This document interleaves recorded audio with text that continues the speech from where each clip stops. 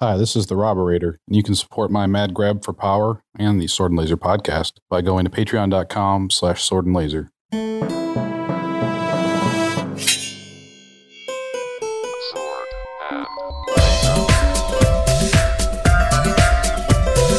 Hey everyone, welcome to the Sword and Laser. I'm Veronica Belmont. And I'm Tom Merritt. Sword and Laser is a book club, but it's so much more. We bring you author interviews, news from the world of science fiction and fantasy, and awesome discussions from fans just like you. I mean, exactly like you. It's kind of creepy. It's like specifically clones. You. It's They're specifically you. All like you. It's so weird. I'm a clone. I know I'm fine. I don't know what that is, but I like it. It's a I don't actually know who sings it. Oh shoot. Well, the Smashing Pumpkins did a cover of it, but it's a better band. Shots fired at Smashing Pumpkins. Oh, come on. Smashing Pumpkins were like my favorite band in high school. It's Alice Cooper, I guess. Yeah, it's Alice Cooper. Oh, cool. That's Alice Cooper? Wow, I didn't recognize it. Yeah. Okay, cool. Alice Cooper was my first concert. Oh, really? That's cool. Yeah. Anywho, we digress. We do. Welcome to Sword and Laser. We're not drinking, neither of us, because #olds. Yes. I'm like not even drinking water. I have nothing. I have water that's been open sitting on my desk probably since the last time we've recorded. We're not. It doesn't go bad, right? It just gets that weird. I'm gonna microbes. No. Microbes? What do you mean microbes? What do you think grows in water? Oh. She's drinking it anyway. It just has that little bit of a dusty taste. It has that dusty bacterial taste. Oh, it's fine. It makes you stronger. That's right. It makes you stronger. Whatever doesn't kill you weakens you for the final blow, as I say. Sure. That's a hopeful outlook. Hey, let's jump into the quick birds. Yes, indeed. And we start with some sad news. British science fiction author Brian Aldiss, Brian W. Aldiss, author of the Heliconia trilogy, Super Toys, Last All Summer Long. By the way, Last All Summer Long, the basis of the movie AI, has died. 92 years old. So this is not someone who was taken in his youth. He lived a very long and very productive life, writing mainstream fiction, science fiction, winning awards.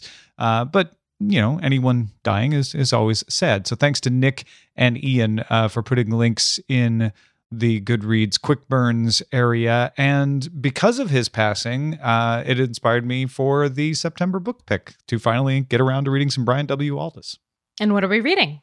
We are going to read Heliconia Spring. So it's a trilogy. Spring is the first one. And as I understand it, it's not the kind of series where if you read one, you're left with half a story. You get a complete story. And if you're interested, you can keep reading. That's great. I didn't know much about this series, but we'll talk a little bit more about some of the interesting factoids about the series itself later in the episode. I was just really amazed. He passed away on his birthday. His birthday was Friday, and he passed away in the wee hours of Saturday morning. So basically on his birthday. Whenever that happens, I always find it to be really eerie. Yeah. Like I know it's a coincidence, or maybe not. Maybe people are just like, okay, this is good. I made it to 92. I don't know. Yeah. I wonder if there's a psychological aspect to it, right? Maybe, but I wonder. Like completionists are like, nope, gotta live to my next birthday. Just gotta make it a couple more days. I don't know, but I always find that very fascinating. Yeah, when that happens. It's similar to when somebody dies who's very close to someone else and that other person dies shortly thereafter, usually like a husband and wife. But Carrie Fisher and her mom, for instance. Yes. Yeah. Oh, that was brutal. That really got to me. Yeah. Oh man, we're really kicking off this episode with some depressing ass stories, Tom. So yes, cheer us up with the next story. Yeah. So Terry Pratchett had followed through on his one of his dying requests, one of the portions of his will and testament, which was that his final works, his unfinished works, would be destroyed via Steamroller. Yeah. And that happened. Rob Wilkins, who's the manager of the Pratchett estate, posted an image of that hard drive being steamrolled by a vintage steamroller, which has the nickname Lord Jericho. Which belongs in a museum, which is where it's going to be put. The flattened hard drive. They're going to display it at the celebratory Salisbury Museum exhibit Terry Pratchett, His World, between 16th September and 13th January. And so what do you think of this? I mean, when I found out about this because Ryan, my husband, sent me the link to Rob's post from Terry Pratchett's Twitter account, and he thought it was very sad. And I was very confused because I'm like, this is so perfectly Pratchett. Like, this is exactly what he wanted, and it happened. And to me, that's great. And Ryan was like, well, he's gone. Like, what does he care? Like, he doesn't know the difference. I'm like, no, but you don't understand. If anyone knew that he said that, and then some of those unpublished works were published, people would lose their minds with fury because that's not what he wanted. I mean, if I say something, if I'm like, I want this to happen when I die, and if you don't do that, I'm gonna haunt the shit out of you. I am like, seriously, like, that sucks. Like, that's why we write wills, because we want our wishes carried out after our death. Well, like, you know, just do it. My head went to an entirely different place. What'd you think? Because, okay, let me explain something. I have a weird relationship with death. I don't like death or anything, but it doesn't bother me the same way it bothers other people. It's not like I'm not scared of dying or anything. I'm just saying, like, I can make jokes about my dead father that make other people very uncomfortable, because to me, it's like, yeah, but he's gone. Like, of course I miss him, stuff like that. So I looked at this and yes, I agree with you in principle. It's Terry Pratchett's will. He gets to do this, and we should respect his wishes, even though he's not here to carry them out. That's why you do wills. I personally probably won't put anything in my will because I don't really care anymore after I'm gone. Yeah. But yes, you should respect the man's wishes. And my immediate reaction on reading this story was, ooh, I wonder what kind of data recovery you can operate on it. That's because you're a next level nerd. Well, also, I mean, I want to read them. I'm selfish. I know Terry Pratchett doesn't want me to read them, and he has every right to prevent me from reading them. They're his stories. But that doesn't stop my curiosity. Have you read all of Terry Pratchett? No. It's not even about that. It's just curiosity. So my curiosity is like, oh, well, I wonder what's on there. I wonder if it's any good. I want to read those first. I want to find out what it is. And spoiler alert, it's probably good. It's probably really good. Well, some of it probably really isn't. There probably are some things that are just mangled half. But frankly, Terry Pratchett's mangled half stories are going to be better than a lot of other stuff I've read. So that was, I found that really kind of fun and fascinating and very in the spirit of Terry Pratchett. So I'm glad it went out the way he wanted it to. I imagine what he wanted was us to have these conversations and have fun thinking about them being rolled over by a steamroller. Exactly. Aaron pointed out that San Diego has decided to start a book festival. The San Diego Festival of Books is their creative name for it. It'll be Saturday, or it was actually Saturday, August 26th. But I guess if it was successful this past Saturday, then it will continue. You can find out more about it at sdfestivalofbooks.com. Oh, this made me kind of sad. Silvana writes, Cameron Hurley offered to write the now-dead reboot of Xena, Warrior Princess. Silvana says, while I don't see any need to reboot this classic series, I'd love to see Cameron Hurley's take on it. And I don't think I maybe in the back of my mind knew that this was in the works. I'm not sure if we talked about it before in the past, but the series was supposed to go into Xena and Gabby's like romantic relationship. And so I was like, oh, that sounds really fun. And then I basically like got excited about it and learned that it was dead in the same instant. And so I was kind of sad because I loved Xena. Xena was like my favorite show. I watched Conan and Xena every single Saturday, and they were the best. And so, like, I'd love to see, like, what a real romantic relationship between Gabrielle and Xena would have looked like. And so I hope, like, maybe Cameron Hurley will do some fun fan fiction or something in the future that we can kind of experience that through. But what do you think? did you think is it okay to reboot stuff like that? Or do you think they should leave well enough alone? Well, I mean, that's a TV show, right? What makes it a fit on our show is the fact that Cameron Hurley, who is an author that we we talk about a lot, offered to save it. Like, I will write for it. Is that not enough? In all caps, was her tweet. And I love that. I love that passion of an author willing to say, like, yes, I love this series so much. I will help bring it back to life. And I respect that. I think it's awesome. Very cool. All right. Sorry, it's your turn. Oh, Veronica posted on Goodreads. Who? You're going to make me read this.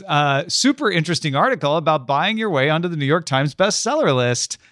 I have not heard of this website, pajiba.com. You haven't? No. I believe it's Pajiba.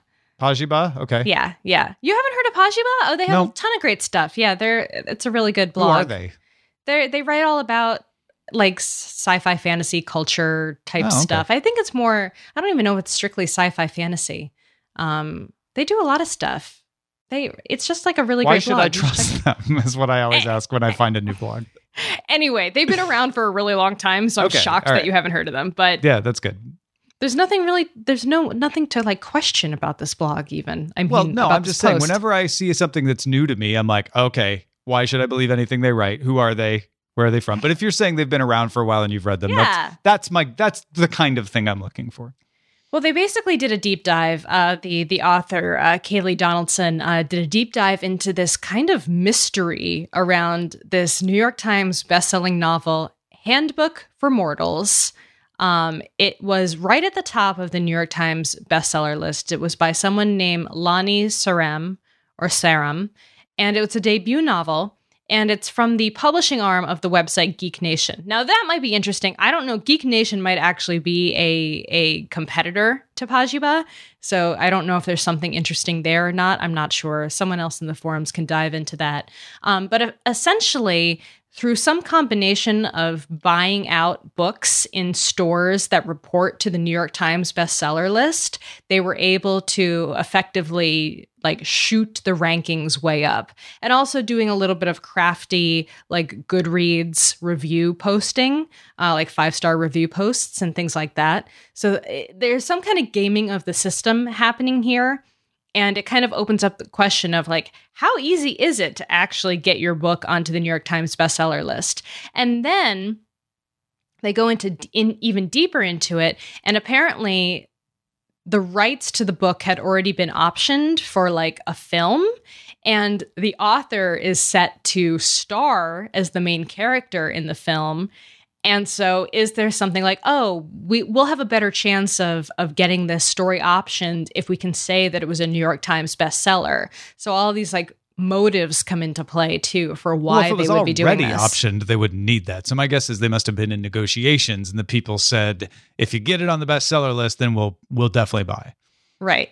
And so they got all this these comments from people who worked at bookstores saying, yes, they got a phone call asking if they were a New York Times reporting store. And then if they said yes, or if they said like, maybe, I don't know, then they would say that they were buying the books for a quote unquote event. And then that would, push the rankings up. It's very weird. Well, I don't know. Feels a little bit sensationalistic to me. I mean, it doesn't feel like the kind of thing that can happen a lot without people noticing. And maybe it does expose a vulnerability in the New York Times bestseller list formula, but that doesn't mean that the New York Times bestseller list is stupid or unreliable. It means somebody figured out how to game it, and every system is gameable. So I look at this more like a hacking story of like, you should patch that vulnerability, right? Like somebody figured out that you can just find out who the New York Times reporting stores are and then buy up those books and artificially shoot yourself up. Because frankly, the article says that you can make the bestsellers list with about 5,000 in sales. My guess is that's if you know where all the reporting stores are. You could just buy those because the New York Times probably weights it and says, if we sold 5,000 books in our reporting stores, that's probably equivalent to 100,000 books nationwide or something like that, right? Mm-hmm. So I don't know. I mean, I guess the New York Times needs to figure out, like, how do we shift these numbers around? Is there a better way than just having reporting stores in this day and age of digital? Like, can we get larger aggregate numbers? Can you bring Ingram in on it or something like that? But yeah, I mean, the upshot is, No, somebody shouldn't be able to just start publishing a book one month and be the number one young adult hardcover bestseller the next month. I agree. That seems unlikely.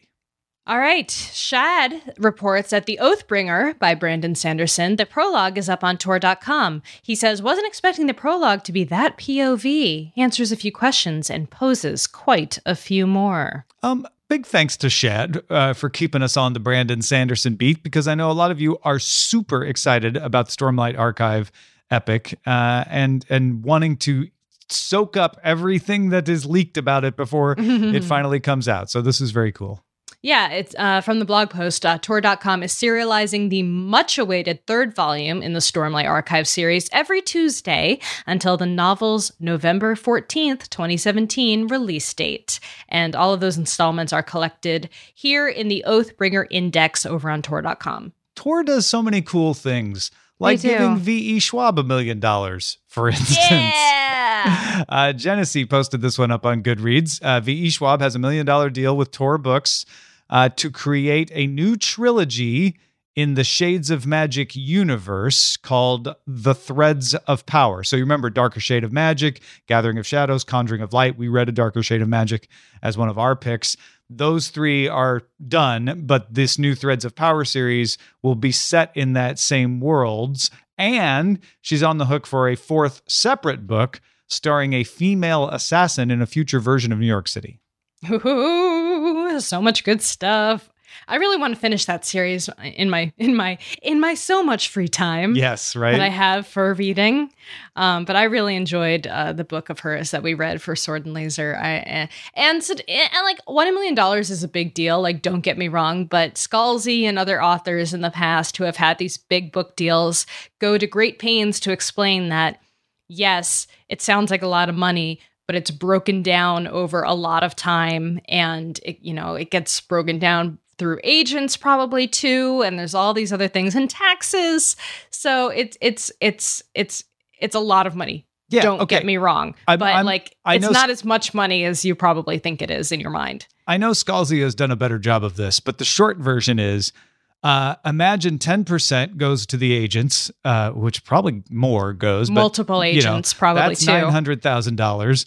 Then imagine 30% goes to taxes. So now you're down to $600,000. And now it's spread out over 10 years. And now you're down to $60,000 a year.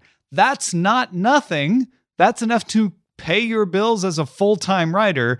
But if you came out with a headline, John Scalzi to make $60,000 a year, it would be much less impressive. Or V.E. Schwab to make $60,000 a year than $1 million. So just putting that into context a little bit, but it's still extremely exciting. And this kind of stuff leads to more stuff for the authors too, tons of times as well. All right. Well, now it is, what, were you going to say something? Oh, I don't know. I mean, with all this talk about gaming systems and getting money, I was like, maybe we should just get people to game the reviews for podcasts so that we can shoot our ratings up. Oh, yeah? Like, how so, Tom? Well, we just somehow convince everyone to leave a 5-star rating on iTunes. If you love us, leave a 5-star rating. We have nothing to give you for it. I have nothing. I can. I think that's the part of our clever, cunning plan that we're missing. Yeah, we could read their names.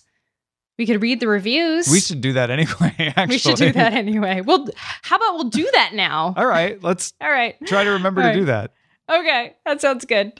All right, well, now it is time for Barrier Sword, which is our feedback from the audience.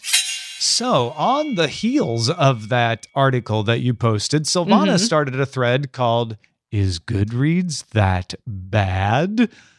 Because in that article, it mentioned something about this book that was being discussed having 9 reviews on Goodreads, and that being an alarm bell is like, oh, you have 9 reviews. They're all really good. That's not that many reviews. And Silvana's like, well, wait a minute. Does that mean that you shouldn't trust Goodreads reviews? And there's a long thread of people talking about how they use Goodreads reviews and whether they pay attention to the stars or whether they pay attention to the actual reviews themselves or what. You know, I do kind of a mixture of things. I think that the time I most pay attention to reviews is audiobooks. And I do that in conjunction with also listening to a sample of the audiobook. But one of the interesting points that John Taloni made was that Amazon will delete reviews if you're connected on Facebook, which many authors are with their fans. I think I'm not sure what that really means. Is it like they don't want friends to leave reviews? I don't know if that's true or not. They'll just delete your reviews if you're connected on Facebook? I know Amazon will do things to try to make sure that the reviews are not faked. And maybe that involves looking at Facebook, but I'm not sure. You would have to give Amazon permission to check your Facebook friends if you don't make your Facebook friends public. So I'm a little skeptical that it's as simple as he's saying. But the gist of what he's saying is true, which is Amazon will look and try to get rid of reviews if they think that they're being fake. If there's something fishy. Yeah. I agree with a lot of the commenters on this thread who say that Goodreads at least shouldn't let people post reviews before the book's published date. I think that would be one good way of curbing some of that behavior. Or you could have people who are like trusted reviewers who they can confirm are being sent review copies. They do that. They do that? Oh, that's great. On Amazon, they do that. On Amazon, there's trusted reviewers. Yeah. Right. But I don't think Goodreads has that same system in place. Yeah, that's true. And it always frustrates me to no end when I see an author whose book hasn't even come out yet that's already getting 1 stars because a reviewer is just annoyed about something that has nothing to do with the book, or, read the preview for the book and didn't, I don't know. Like it seems so silly and so stupid. That can burn you on Amazon because Amazon has this early trusted reviewers program, but sometimes the publishers allow people to get the book who aren't into the book. And if that doesn't play out, if you give it to the wrong people, suddenly your trusted reviewers are trashing your book because you're like, I don't know, I didn't even finish it. It wasn't my kind of book. And it's like, well, wait a minute. That's not a helpful review for me. Yeah. So I typically go for like the average review. I trust that hopefully, unless it's an author that's like really riled up a lot of people about something, and there's some like concerted effort to give them a bad review on one of these sites, which does happen from time to time. I trust my friends on Goodreads, especially. I have a pretty full list of people whose opinions I really trust. So I think if you have enough people in your network who are doing good reviews and who are kind of in sync with, at least they're going to tell the truth. They're not going to just write something bad because they're in a crappy mood that day or whatever. Then you can kind of start figuring out like who to believe and who to kind of get rid of. Yeah, I don't even look at the ratings. I tend to think the ratings are always going to be about 4, Yeah. And if they're not 4, I actually tend to be suspicious. Like, why are they so low? Why are they so high? It's just bad grade inflation. We're bad at picking numbers that way. And as a lot of people said in this thread, a lot of people pick numbers for different reasons. I did like that. Who was it that said they throw out the 1-star and the 5-star reviews, and then it was Rick said I disregard the 1 and 5-star reviews, and I'll look at the 2-star review to see, okay, why didn't they like it? So they weren't being overly hateful, but did they explain? And I use that for things like Yelp and Foursquare. When I don't just look at the aggregate score, I look down and be like, okay, why did the people who didn't like it not like it? But really, for books, I just go with what my friends say more than by any kind of aggregate review. And I really liked what Trike said. He was talking about Ready Player One, and he said, I've said a few times, hating Ready Player One for the fact that it's dumb or wildly implausible is like hating cotton candy for not being nutritious. Like, it's not why you read it. So for me, it's a 3-star book because it fulfilled its cotton candy mandate. He said, I just watched Kong Skull Island last night, and I liked it for the same reason. It's a giant monster movie that showed giant monsters. And so he calls that a 3-star. Somebody else might call it a 4. Somebody else might call it a 2, right? So it's all over the place. Well, moving on, Tassie Dave is at it again with an absolutely freaking phenomenal post about Sword and Laser's 100 books, the stats. In case you didn't notice, and I did not notice until this post came out, this month's book pick, Heliconia Spring, is the Sword and Laser Book Club's 100th official book pick. This is excluding the 9 alternate picks. So he thought he would give a few stats about those 100 books. I'm just going to read them because should we read them all? There's a lot of There's data a here. lot. We should read the first few, I think. Okay. 69 were written by men, 31 were written by women. 65 are part of a series, 35 are standalone books. The oldest books we read, the age at the time we read them, was The Hobbit, 75 years and 1 month, and The Sword of Rhiannon, 66 years. And the newest books that we read were Anathem and A Dance with Dragons, when the reading period started for both on the day of release. That's so awesome.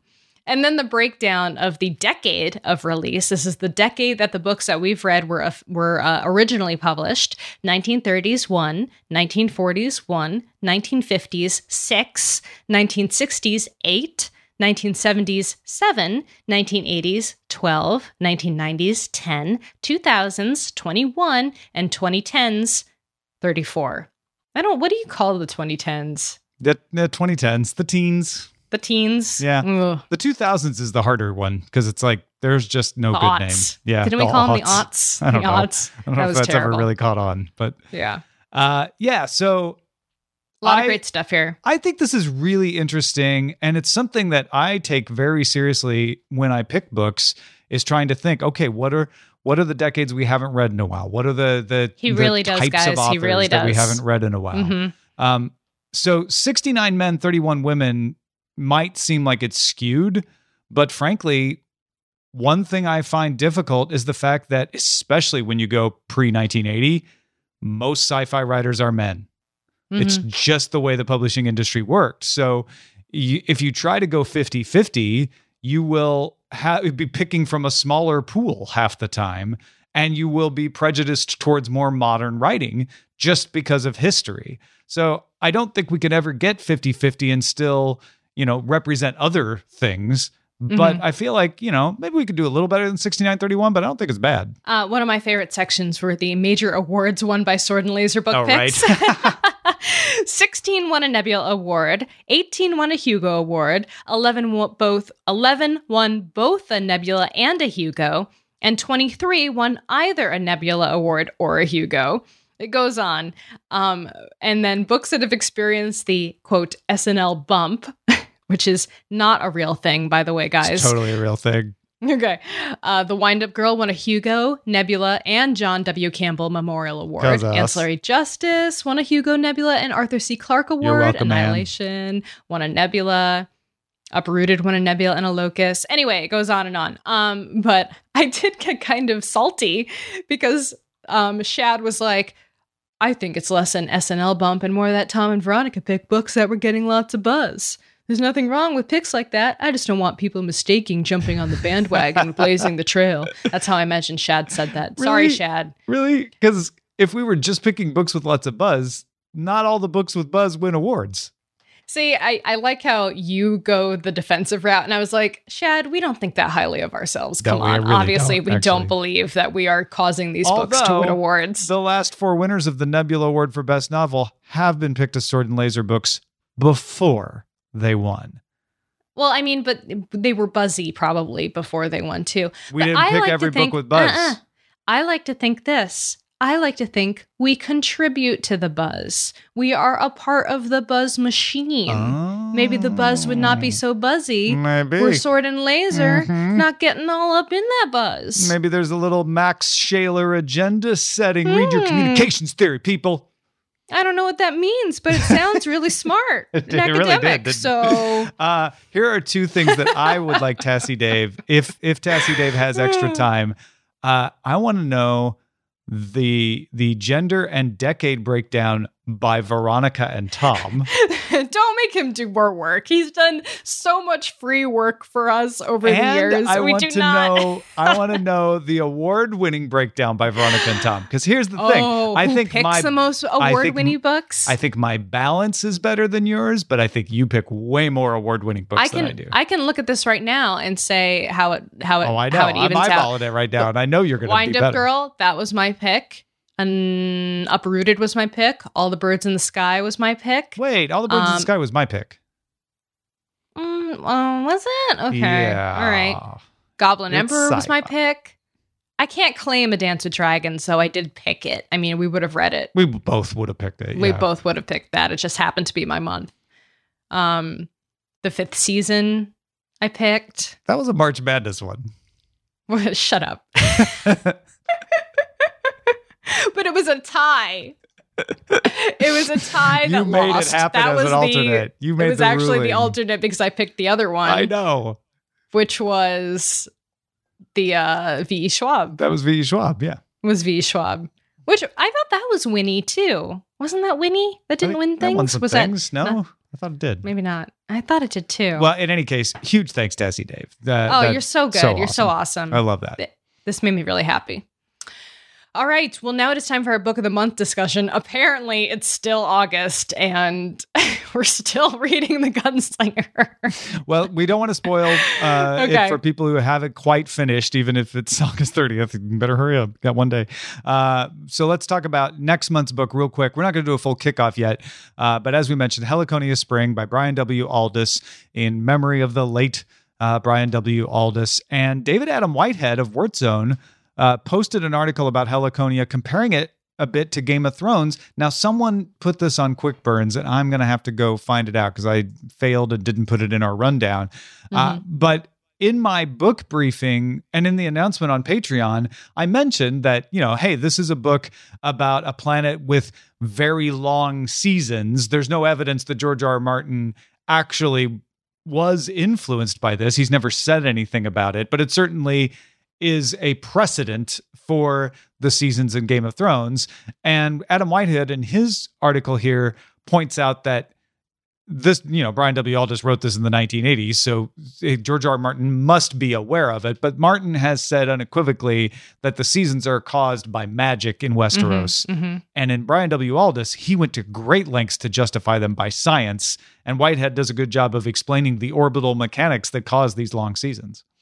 Yeah, he apparently reached out to many, many scientists and astronomers and people with deep, deep knowledge of how planetary seasons work and how the orbits affect things and gravity and their paths around the stars. And it's really fascinating. And this actually, reading this made me even more excited to read the book now that I know that so much research was put into the world building. And all I've heard up and down and everything that I've read about this book is how the world building is a phenomenal aspect of it. And probably the only thing that even comes close is Arrakis in the Dune series by Frank Herbert. So, that's obviously something that was an incredible task on its own. So to imagine something even next level from that is my mind is already kind of boggled just thinking about it. So I'm really excited to dive into this one. Yeah, David is the one who posted the Adam Whitehead piece, and I did have it in the lineup. I'm just blind, I guess. Nice, that's okay. But yeah, Brian W. Aldiss, Brian W. Aldiss, born in 1925. Worked in a bookshop in Oxford after he came back from World War II, was writing pieces about a fictitious bookshop that got noticed by Faber, and he was published. And then he said, well, I also do some sci-fi. And they're like, that sci-fi stuff is hot. Give it to us. And so he started publishing speculative fiction. His first speculative fiction in print was a short story called Criminal Record. Anyway, he's won Hugos. He's won all kinds of awards. He's been the Grand Master of the Science Fiction Writers Association. He's an officer of the Order of the British Empire, for goodness sake, OBE, for his services to literature. And like you said, Heliconia Spring is about an Earth-like planet. It chronicles the rise and fall of a civilization over more than 1,000 years, but it's all in spring. And then the following books are Heliconia Summer and Heliconia Winter.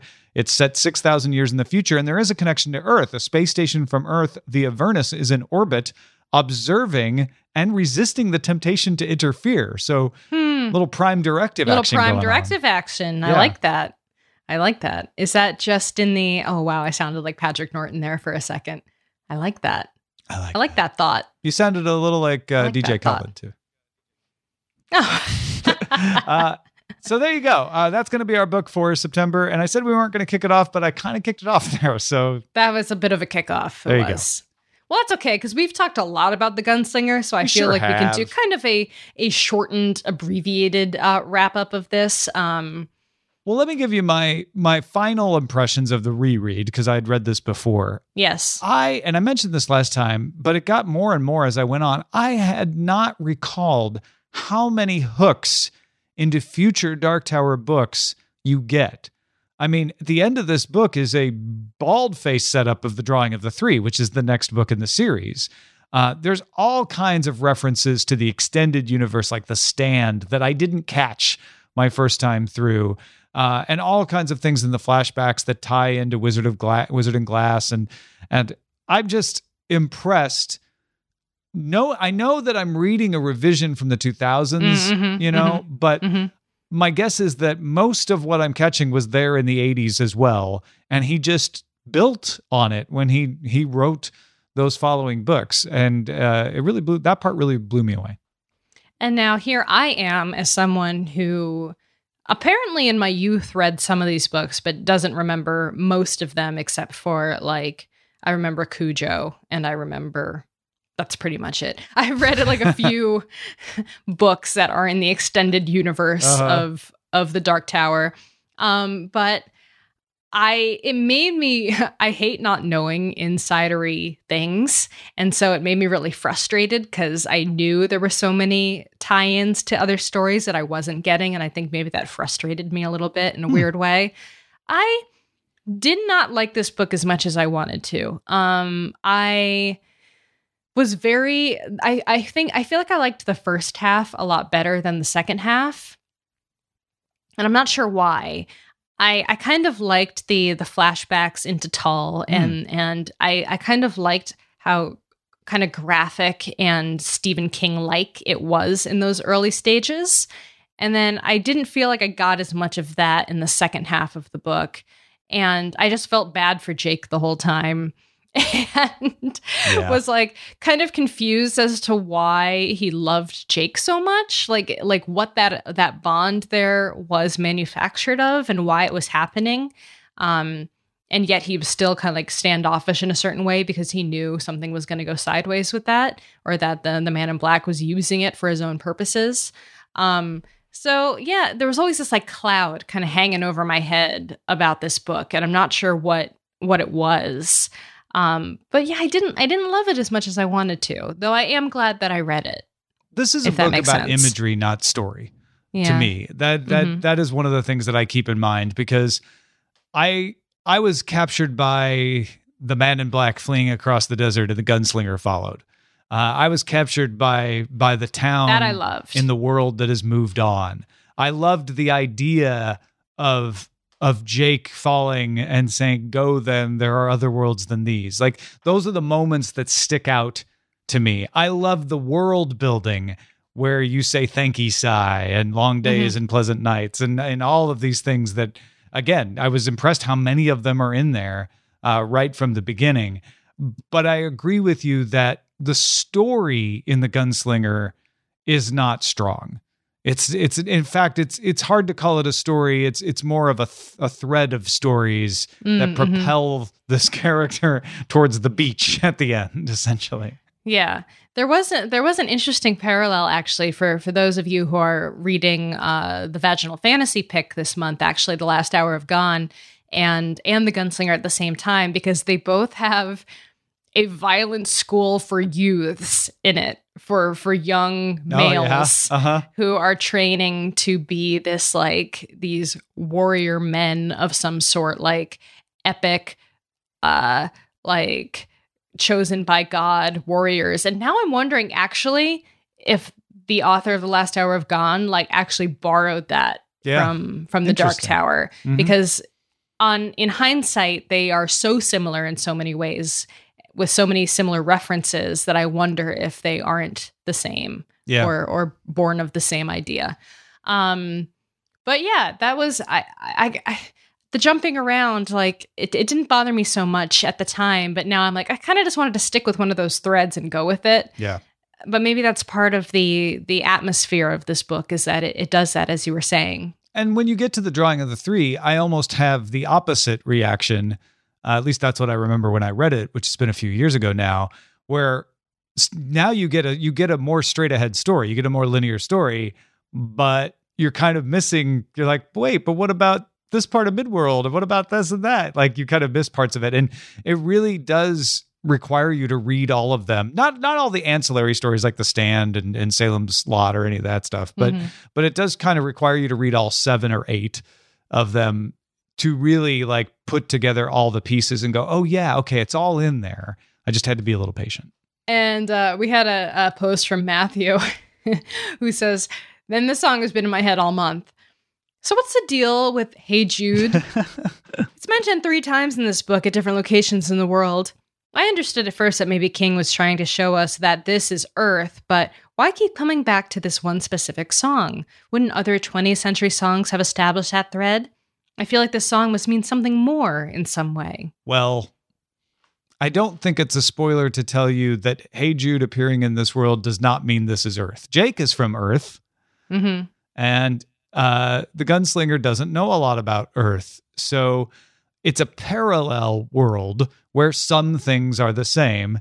I think Stephen King just really likes Hey Jude, and he thought, hey, you know what? What's weird?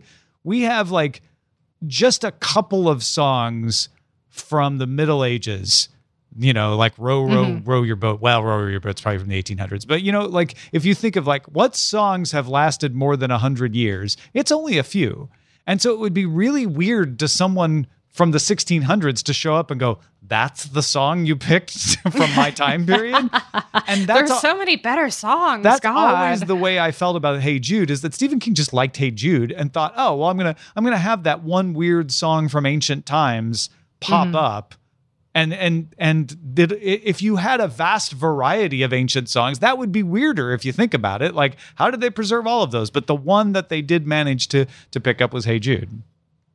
And Phil says, for those too young to remember, at the 85% mark, King directly quotes Hey Jude, don't make it bad, take a sad song and make it better. Help me, that may be accidental. And Insta Karma by John Lennon, we all shine on. Yeah, well, Stephen King's a huge Beatles fan, so yeah. So, I mean, if I was a novelist, I'd be sticking probably Smashing Pumpkins lyrics in my book somewhere if I was much younger. You got to be careful with that, though, because you still have to pay lyrics licensing if you reproduce too much of it. Yeah.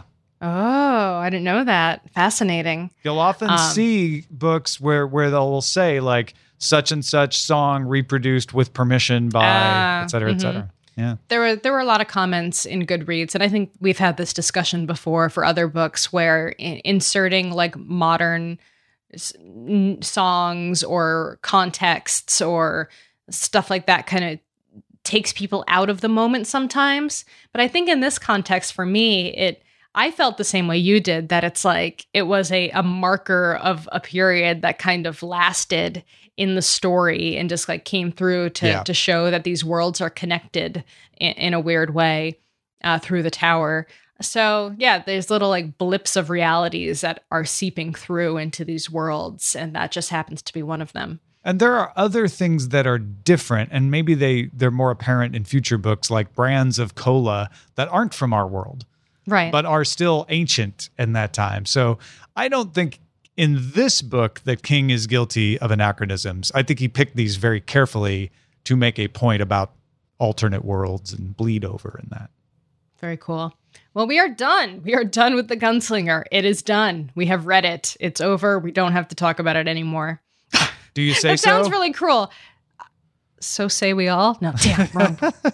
Then let it be so. Then let it be so. Let it be. Then let it be so. All you had to say was, "I do." Yes. Yep.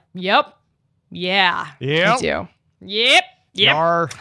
Yar. See, I couldn't even get that right. Did I even read this book? Nobody knows. No one can prove it. Thank you for listening, everyone. Our show is currently entirely funded by our patrons. Thank you so much to all the folks who back our show. And if you want to help support us, head over to patreon.com/swordandlaser. Yes, big thanks to everyone who supports us, including Fadzuli Saeed, Vincent Guthrie, Radia Albinson, and so many more of you. You can also support the show by buying books through our links. You can find links to the books we talk about and some of our favorites at swordandlaser.com/picks. I like to think of the picks page as being the Sword and Laser bookstore. If you just wanted to like browse the shelves of Sword and Laser, those would be the books on the shelves. So go check it out, swordandlaser.com/picks. leave us a review. We will apparently start saying your name on the show if we remember, which we will. We definitely will. Remember. Tom will definitely remember to do that. If you want to leave us an email, our email address is feedback@swordandlaser.com. Our website is swordandlaser.com. All of our discussions happen over on goodreads.com/swordandlaser. And you can call and leave us a voicemail at 415-7-SWORD-6. We'll see you next time. Bye. Bye.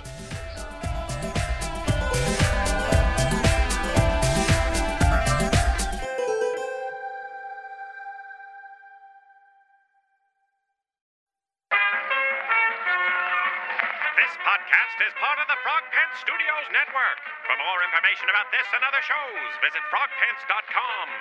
Audio program so good, it's like you're there.